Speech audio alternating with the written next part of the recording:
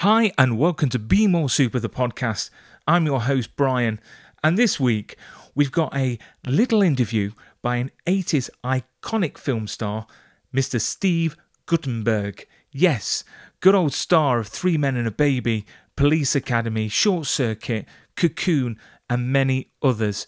So this is part one of the interview, and then we're going to catch up with him in a few weeks' time because he had only a limited amount of time to chat to us for the episode. So have a listen, like, subscribe and share, and that way you won't miss out on part two. And of course, this episode is brought to you by the lovely people at Prop Store of London, so check out their website, propstore.com. So sit back, relax and enjoy part one of the interview with the iconic actor Steve Guttenberg. Welcome to Be More Super, the podcast.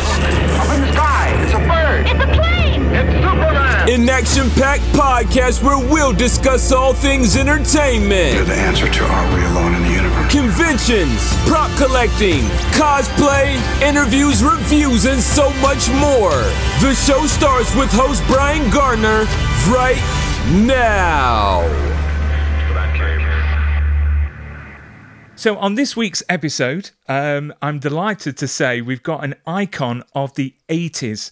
I grew up watching the majority of films that this man has appeared in and has influenced my childhood as well as many others. It's, of course, Steve Guttenberg. Welcome to the show, sir. Thanks so much, Brian. I appreciate you inviting me. It's a pleasure. And how are you filling your time in lockdown at the moment in California? You know, my wife and I are actually pretty good here. We're lucky. We have a roof over our head. We have food in the refrigerator. We have the telephone. We have FaceTime, and we live outside of the city of LA. Not far from the beach, so we can walk around our neighborhood. We've got it better than most. Yeah. But it's a worrisome time, and I'm absolutely not sleeping well lately. I think that I watched the news for the last month, probably 4 or 5 hours a day. Have had it on, and I've come to the conclusion now that it's sort of the same news every day. Yeah. And so I've tried to wean myself off the news because I think it's had an effect on me. It definitely gets you down. I mean, I've noticed that every day, it's just bad news all the time. And yeah, as you said, it affects your sleep. My wife works on the front line, so do I. So we're seeing it every single day. And obviously for our kids, it's not great to have the news on. We try and shield them from the effect, but going forwards, the generations that we've got now, all the kids, it's going to affect them in the future, and we've just got to be strong. We're all in this together. What do you and your wife do on the front line? So my wife is a nurse, and I'm a manager in a big supermarket. So I'm literally surrounded by thousands of people that just don't get social distancing. That don't get, we're trying to restrict them to one person per household, per trolley, and they're just not getting it at all. And it's shocking and very, very frustrating, to be fair, because the cure is within ourselves. If we social distance, if we clean our hands, if we respect each other, this virus, will die away. It's down, it's in our hands, basically. I'm surprised too. I have some friends who are getting together with other friends. Yeah. And I can't believe they're doing it. I know. And you see, and here in California, about a week ago, the beaches were packed. Yeah.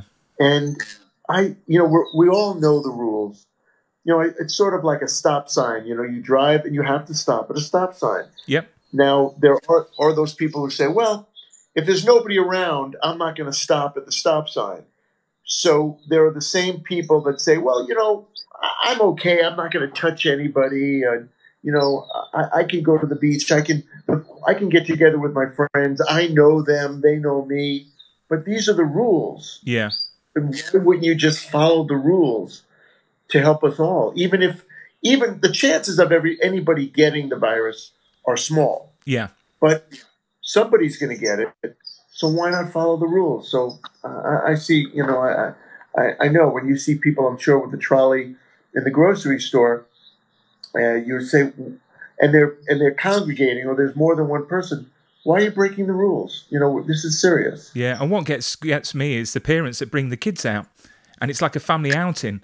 And my small girls, they haven't been out shopping. They've been out for their exercise once a day. All the schools are closed, so they're climbing the walls at the moment.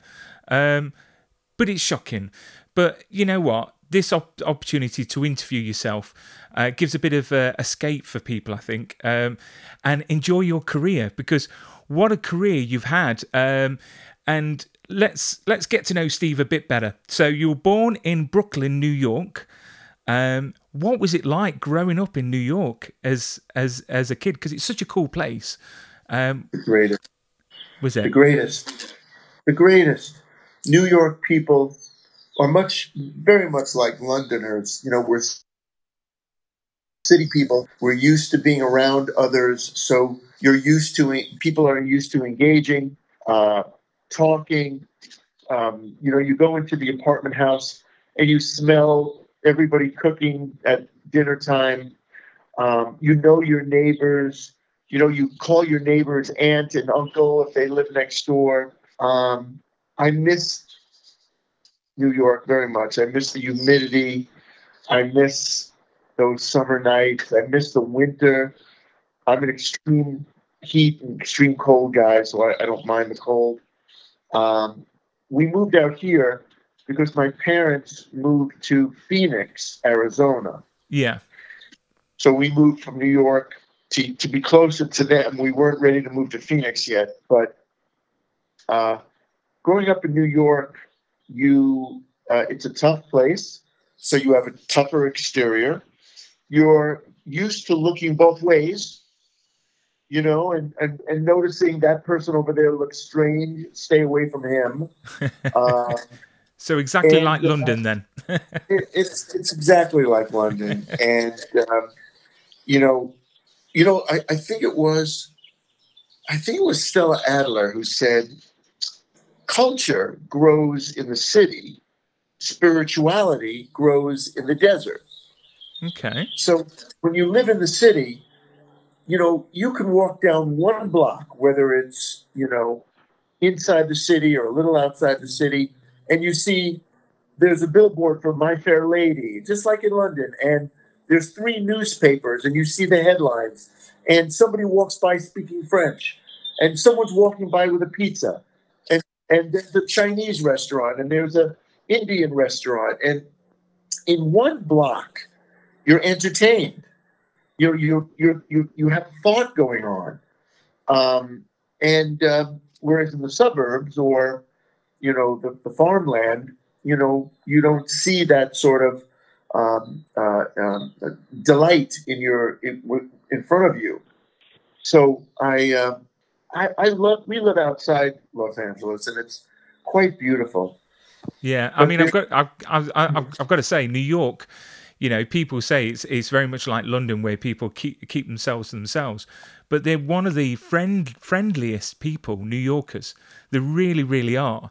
I mean, I've got a friend that's in the Port Authority Police out there, and I went to an apartment party once, and this was just post 9/11, and everyone's spirit was just absolutely just infectious, and I've got to say it's definitely a place I'd love to go back to. I've been there quite a few times. You brought out a book in 2012 called the Gutenberg Bible, which was a memoir of your career. What was it like writing a book about yourself? It was painful at times,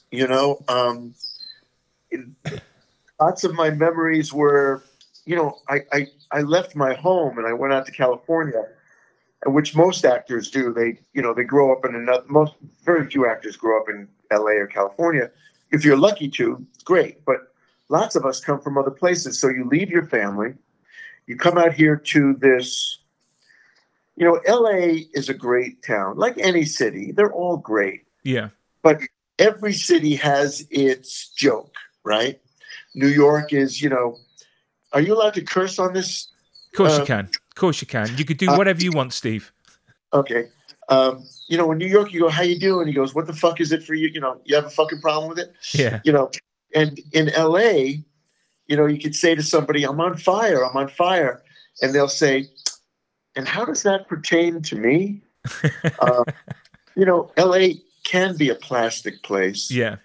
And people are surprised when you knock on their door just to say hi. Whereas in London or New York, you knock on their door, they go, oh man, I'm so glad you came by. I was just brushing my teeth. Come in, I'll put on a pot of tea. Yeah. Same in New York. But I found LA to be, it's been very good to me. And it's made my life, my family's life, my friends' lives extraordinary, because we've been able to share. The best thing about being famous is sharing it. And, LA gave me great opportunities for my family and my friends to share in incredible experiences. And I had a lot of fun here, as a young single guy. I got my first job at 17, and I got my first starring role at 20 in Can't Stop the Music with the Village People. Yeah. So, if you're famous, things are a lot easier. Everything's a lot easier. So I had a pretty good time, I mean, looking at your book, there's a bit in that book that I'm quite amazed at, because looking at the work that you've done, apparently you had an agent, and this, I suppose, shows how cruel the industry can be. The agent apparently said, forget being an actor. You don't have the look, you don't have the talent, and your name is ridiculous. How did that make you feel, and what did you do afterwards? I mean, that's a bit harsh. It's funny. I was 17 when he said that to me. Yeah. And Gesundheit.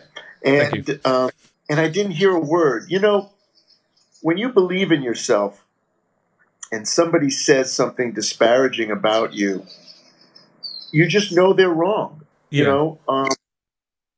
He was right to say, I don't have the look, I don't have the name, I don't have the talent, but you could acquire all those things by, if you wanted to change your name, you can learn how to act, and you can diet and work out, and make sure that you look great. Michael Caine said something I thought really terrific. He said, you might say I'm untalented, but I am a skilled professional actor. Yeah. So it doesn't matter what you think of my talents. I am a skilled professional. So, I knew that I was studying. I was doing my best to be a smart actor. I was reading a lot.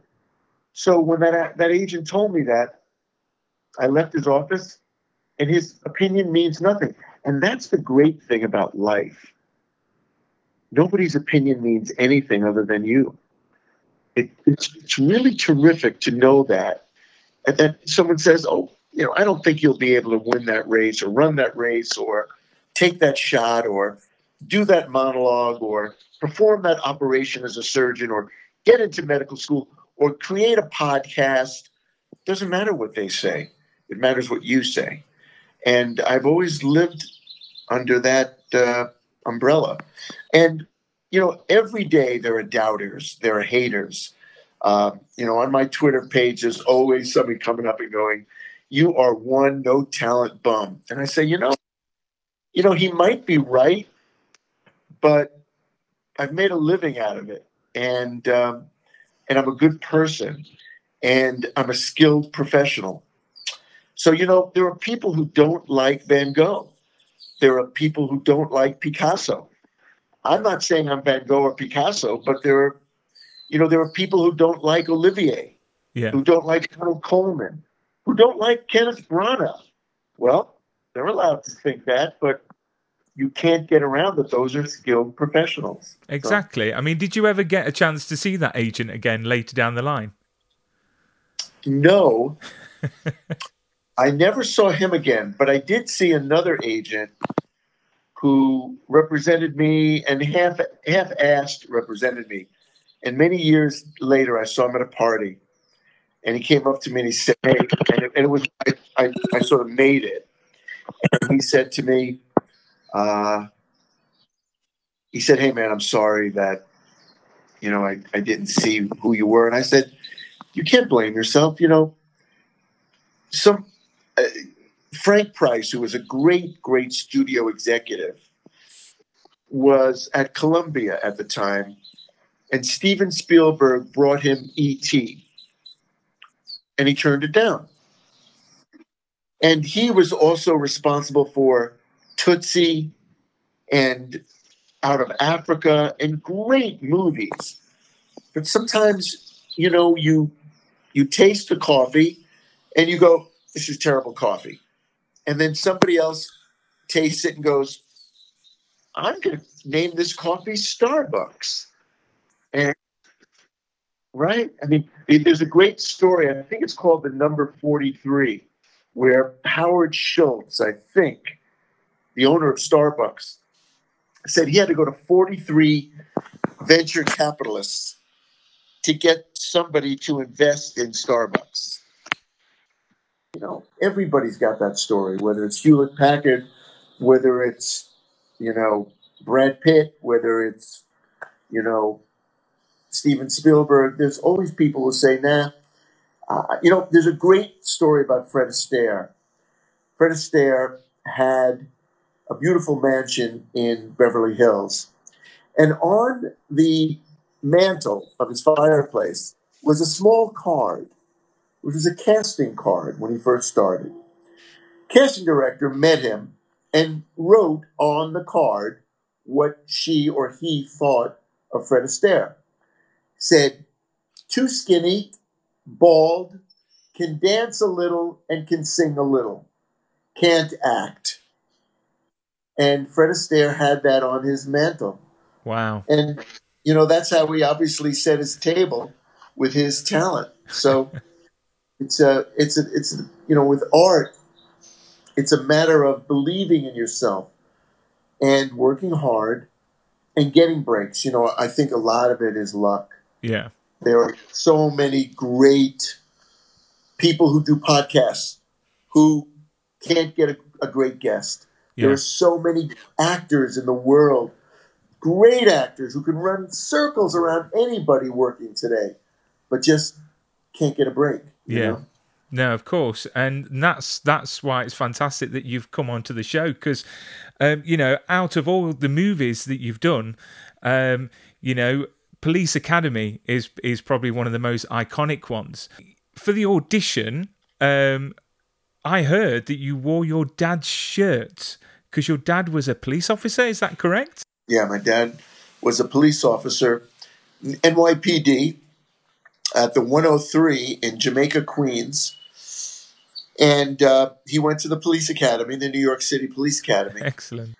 And I had an audition, and I was in New York, and the audition was coming up.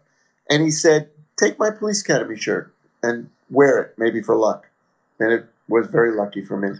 And what did you have to do for the audition? Was it just you just had some sides that you had to read, or what was the process? Yeah, I the first audition I got there and auditioned for Hugh Wilson, the director, and Paul Maslansky, the producer. And I did a good enough job that they put me up for a screen test. And it was between me and a terrific actor, David, do you remember the Dr. Pepper commercials? I'm not sure if we would get them in the UK. David, he was just a great actor. Yeah. He was very famous. He was in Werewolf of London. Okay, yeah. David, I'm sure one of your audience members will know. And he was a great actor, and he still is a great actor. And it was between him and me. And the story goes that Jay Cantor, who was one of the executives at Ladd Company Warner Brothers, they couldn't decide between the two of us. And Dave and Jay stood up and said, "I want the Jew." And, maybe because of my Hebrew blood, I got the part. Oh, that's amazing. I mean, what's your fondest memory of working on the movie? Because it's just, I mean, going over the four that you were in, I mean, it's just full of one-liners. It's full of comedy, great storylines, excellent arcs. What's your fondest memory of Police Academy as a whole? Listening to the director. Yeah. The director, Hugh Wilson, who created WKRP in Cincinnati. It was a television series. Yeah, he created it. Really good writer. He was also in advertising before that. Came from Atlanta. And Hugh talked like this, and he had a big set of teeth, and just was funny as hell, and just really smart. And he knew the classic principles of comedy. Yeah. Many years ago, I remember someone talking about comedy, and someone said, "You're old school." He said, No. Old school means built on principles that work. Same with architecture, music. Everything has principles. So I would just listen to Hugh Wilson, and he would tell me how to make this moment funny. He would say, let's say the line is, "How are you, Brian?" So I would say, "How are you, Brian?" He'd go, "No, that's not funny. I'll tell you what's funny. How are you, Brian? That's funny. Yeah. How are you? How are you doing, Brian? That's not funny. How are you, Brian? That's funny." And the whole picture was like that. He showed me how to run. He showed me how to deliver a line. And I was always great at comedy, but this was another education. And I luckily, was learning, on a hit cricket team, on a cricket team that was going to win the Super Bowl. So I got very, very fortunate to be on that picture, and it changed my life. It was such a worldwide hit. I traveled the world, and wherever I go on the planet, I'm recognized. My family was treated differently. My mother tells a great story. She said she went to the gynecologist about 2 weeks after the movie opened up. Yeah. And she was being examined, and the doctor and the nurse were there, and she knew the doctor. And as she was being examined, he said, "Anne, is your son Steve Guttenberg the actor?" And she said, "Yeah." He goes, "Police Academy, Steve Guttenberg?" And she said, "Yeah." And he said, "Oh." And he's examining her and says, "So that's where Steve Guttenberg came from." Oh, no. And, everybody in my family got treated special. When you get that kind of fame, it's terrific for everybody. You get your parents get the best tables at the restaurant. And Yeah. you get all the free clothing and free everything, trips, places. And Wow. it really changed my life. So Police Academy was one of the movies that really changed my zip code, It really changed a friend of mine as well. I've got a friend called Chalky. His name's Chalky, and when I told him that I was interviewing you, he went crazy, to be fair. And he wanted me to tell you something. I've got it written down here because he posted it. He said, "Mahoney's story arc in particular means so much to me and my childhood. The song I'm going to Be Somebody that plays after the graduation parade at the end of Police Academy 1 makes me cry every time without fail in a positive way, as the lyrics are like the culmination of Mahoney's journey and the story arc to me, and it really gets me in the feels. A true redemption story that spoke to me as a child and in the 80s. But he wanted to know, the question was, is there a movie or a character in a movie that inspired you as a child? Well, there were two. The Graduate, which was one of my favorite movies of all time. Awesome movie. And The Great Escape with Steve McQueen. Yeah. James Garner. And Day for Night with Truffaut. Yeah. Just three brilliant movies that really moved me. Hey, Chalky, thanks so much for the compliment. I love your name. That is a really cool name. You must be a very tough guy. Cheers, Steve. I'll edit that and I'll send it to him and it'll make his day. So going from Police Academy, another iconic film is Cocoon. What a movie. And sadly, we lost Brian a week and a half ago, who starred in the movie with you. I read that you was very eager to work on that movie because of Ron Howard. Is that true? Yeah. Yeah. Yeah, Ron was coming off of Splash. And I also saw Grand Theft Auto, which was one of his first maybe his first movie. Yeah. And he was just a talented guy, and it was Ron Howard, the actor. And I just knew, I just got a feeling that he was really talented. So I lobbied hard to get on that movie. It was between me and Nick Nolte. Really? Nick Nolte? Wow. Thank goodness they chose you. Thank you so much for the interview. It's been an absolute pleasure. Look after yourself. Keep safe. And I look forward to everything that you do in the future. Thanks so much. And you know what, Brian? I've really enjoyed this. If you'd like to do it again, we could do it in a month or so. Brilliant. Thank you, Steve. Look after yourself. You too. See you then. Bye-bye.